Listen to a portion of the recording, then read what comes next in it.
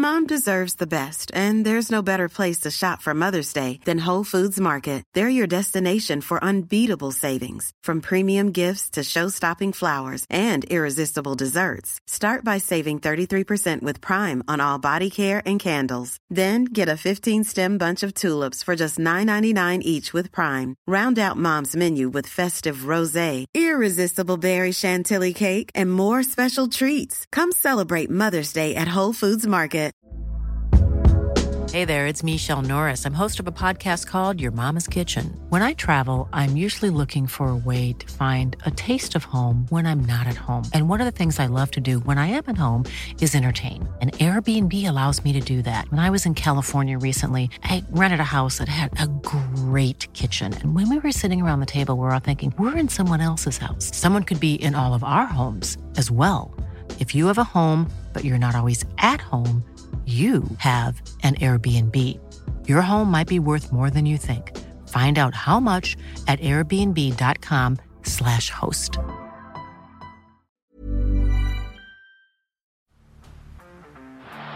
the blind, Andrew John.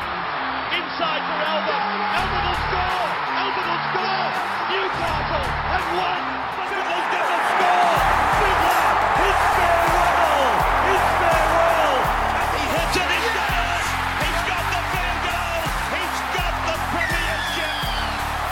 He has gone from, as I said, a captain to a legend and probably rugby league immortality. That's not a try. That's a miracle.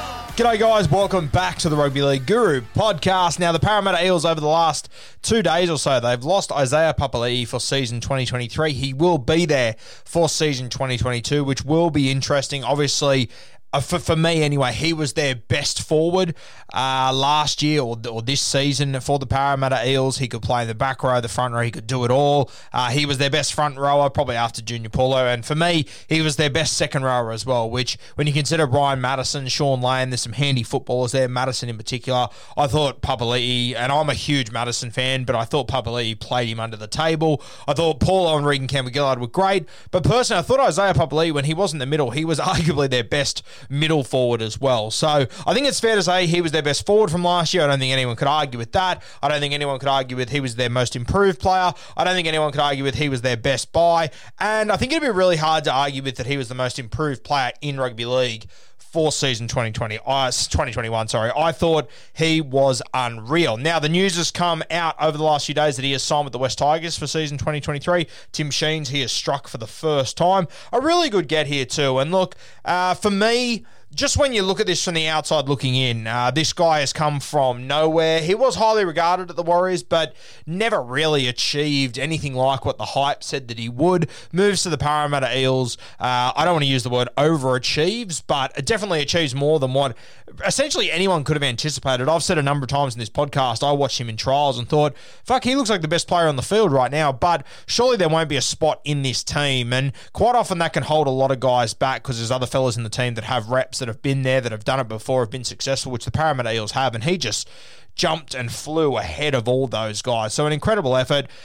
The West Tigers have signed him at the peak of his career, from probably underachieving to overachieving or playing the best footy of his career. Normally, that is a bit of a worry. As soon as I saw this headline the other day, the first thing I thought was, Jesus Christ, how much have the Tigers paid for this guy? And I thought he must have got a sensational price here. And then, if you believe what the reported price is, the West Tigers got him for $600K over 3 years, so it's $1.8 million.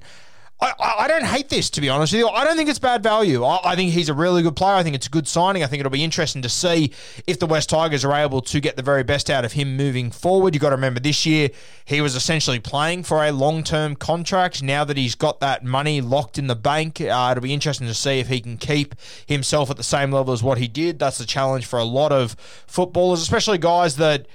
A guy like him who came in with a lot of hype, didn't quite live up to it, then all of a sudden exploded beyond that hype.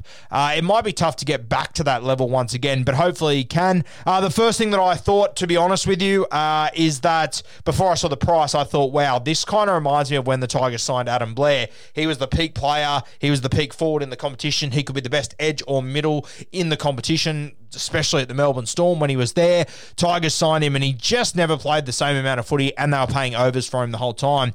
I don't think Papali'i is getting paid overs. I don't think it's bad value. If this figure of 600k a season is right, I think the Tigers have pretty much hit the mark. I don't think they've had to pay overs for him. I think there's a lot of guys they've paid overs for over the years, but I think they've hit this one pretty much on the head if this figure is accurate, which we will never know realistically. So that's the first thing ticked off the list. I don't think they've paid overs for him. If it goes well, I mean, if he keeps playing the way he's played over the last year at the Parramatta Eels and the West Tigers get that sort of a player with a little bit more experience under his belt, 600k is an absolute bargain, a great bargain. He will be the best forward at the club by far and away for me. If he keeps up the form that he had last year, he will be great, and 600k is an absolute steal. So what under the Tigers, they just need to maintain that sort of ability out of him, which will be their challenge. I won't say it could be their challenge. That will be their challenge. Now it leaves the door open. We're hearing that Luciano Leilua is potentially on the outside of the West Tigers. Once again, just rumour, but I got to say, does this overly surprise anyone when Joey Leilua walks out the door yelling and swearing and calling Madge names and saying that no one wants to stand up and talk to him? It's got to be a little bit awkward for Luch walking back into training with the coach, doesn't it? I mean, as much as we say, oh, they're professionals, it doesn't matter, it's outside noise, blah, blah, blah. When this is just all over the papers, and there's going to be more of it because Joey Leilua, he is trying to sell a fight in a couple of weeks, so he will run his mouth a lot more. He will get a lot more out there. His job right now is to stay relevant. That will probably be his avenue to stay relevant realistically. I don't feel sorry for the Tigers in this situation though. They knew what they were buying when they brought Joey Leilua. We said this the day they signed him, that I'll be shocked if this ends well. Let's be honest here, it hasn't ended well. I think it's put Luciano Leilua in an awkward situation, as much as the Tigers, the Leilua camp, and Madge will play a straight bat and act like it hasn't impacted them. I find it hard to believe that it couldn't. At some point, there must have been a conversation between Madge and Luch, and I would imagine it's a bit of an awkward thing. Luciano, obviously, a very close relationship with his brother Joey, doesn't want to throw him under the bus and say, no, he's a clown, he's an idiot, but he also doesn't want to put his coach off. So, and I would imagine Luciano Leilua is caught somewhere in the middle, and that's nothing against Luciano Leilua. It's just the situation he's in, unfortunately. So, it wouldn't surprise me if he does leave. Now, if he leaves, I mean, Luciano Leilua, he will step into that role. That'll be great. But, I mean, are you gaining a heap? Are you gaining a heap by losing Luciano Leilua as one of your best back rowers and you're gaining Isaiah Papali'i? It just sort of seems like you're sort of staying stagnant with the two of them. You swap one in for the other one. If Isaiah Papali'i plays the absolute best footy, I think he can be better than what Luciano Leilua has been, but we're yet to see if he's going to play that best footy. So you could argue it's a little bit sideways, but that's also part of your recruitment and what you have to do. You have to make moves, you have to replace guys. If Luke Garner kicks on to be the footballer that we think he will, I've got pretty high hopes for him now, to be honest with you, which I didn't at the start, but I've changed my mind on him. It could be a pretty formidable little pack, whether they play him in the front row, back row, whatever it might be. You also want to keep Sean Bloor, who's another one that you could potentially lose. So my first reaction to this was, Adam Blair vibes. He's at the absolute peak of his game right now. The Tigers have paid overs. Did a bit more research into it, saw the figures that have come out. Probably haven't paid overs for him realistically. I think it's a good price. But it will be interesting, especially now that we go into Supercoach territory heading into season 2022. If I'm the Parramatta Eels and I know that Isaiah Papali'i is leaving at the end of the season, I've got to tell you, am I giving him huge minutes? Am I playing him for huge reps? Or am I looking to the future? Now, he is their best forward. I don't think there's any doubting that. But it could see him slip down the pecking order. I imagine the Parramatta Eels, if you read the reports, he's essentially gone to the Tigers for 200k more, which in rugby league terms isn't a heap. In reality, it's a lot of money. I would have done the same thing, to be honest with you. But I'm sure at the Parramatta Eels and Brad Arthur, there might be a little bit of, geez, we picked you up off the scrap heap. We built you up to where you are. There could be a bit of animosity there. There might not be. I think Brad Arthur is a pretty honest sort of guy. There's not many players you talk to who have a bad word to say about Brad Arthur, regardless of what fans and whatnot say, even myself at times. But it'll be interesting to see what happens with him, and especially in your Supercoach draft day. Where does Isaiah Papali'i go? It is a bit of a risk. You look at his average, you look at his scores from last year. He's going to be dual position, front row, second row. He could be a very valuable player, and whoever had him last year, he would have been an extremely valuable player. I would say for the vast majority of competitions, he would have been sitting on the waiver wire for round one. Whoever got him hit some absolute gold. I think my competition was the only one in the world that he wasn't on the waiver for, and it was solely because one of the clowns in my comp thought he saw a bit of value at the end of draft night in round 16 and went, oh, Josh Papali's still there, and grabbed him, then realised it was Isaiah Papali'i. He turned out to be an absolute weapon. So draft day next year, he's going to be very interesting because there is now the gamble of where he will play. Does the fact that he is the best forward at the Eels, or he was at least last year, does that just override everything and the Eels have no choice but to play him for big minutes?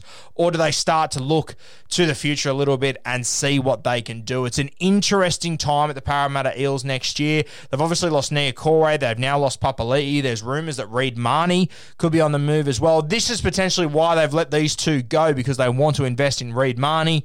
For me, as good as Isaiah Papali'i was, and is at the moment, I mean, I don't think it's worth losing a gun hooker. There's not many gun hookers in this competition. I think Reed Mahoney is one of them. If this is why Parramatta have let this guy go, I would have definitely put all my eggs in the Reed Mahoney basket to try and keep him. They will miss these two guys, no doubt about it. Niokore came in and played centre during the season, absolutely brained it. Almost kept Wonga Blake out of the team, in my opinion. I think that he outplayed Wonga Blake when he was in there, and Papali'i had been their best forward in a long time. But finding really good back rowers that can break a tackle, can bend the line a little bit easier than finding classy hookers that you can trust in the big moments, that have a kicking game, that have one of the crispest passes in the NRL. So the value of a gun hooker and a gun second rower, there's a big gap between the two for me, especially for a team like Parramatta. So hopefully allowing these guys to leave means that they can back end the contract of Reed Mahoney and keep him in the blue and gold moving forward. But Isaiah Papali'i this year, he does worry me as far as Supercoach goes.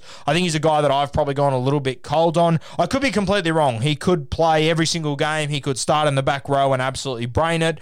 I don't think that would shock anyone, but I think there is the risk factor now that, especially if they get to the back end of the season and there's other young guys that are pushing for a spot, you got to remember now, it's not just going to be first grade playing reserve grade, it's going to be playing Wentworth. Phil's going to be running out there again. So if there is a back rower banging on the door down there, you could potentially see Papali'i maybe drop back to a bench spot or what it might be. They might start to plan for the future, Parramatta. I think it's unlikely that they fall off a cliff and miss the 8, but we have seen Parramatta do this before in the past, be looking really good, really consistent, and fall off a cliff and struggle. If they end up in that situation, all of a sudden Papali'i, I think he's in big danger of missing out on this 17, them trialling new guys. But I think the Parramatta side is a different football team to what they've been over the last few years. I think their key spine guys have got more experience than ever, and I can't see them falling off a cliff like that, to be honest with you. So that helps the case of Isaiah Papali'i, but I got to tell you, I am still a little bit nervous about him, and I don't think I'll be investing.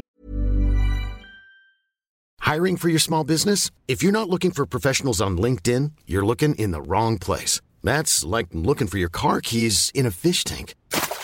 LinkedIn helps you hire professionals you can't find anywhere else, even those who aren't actively searching for a new job but might be open to the perfect role. In a given month, over 70% of LinkedIn users don't even visit other leading job sites. So start looking in the right place. With LinkedIn, you can hire professionals like a professional. Post your free job on linkedin.com/people today.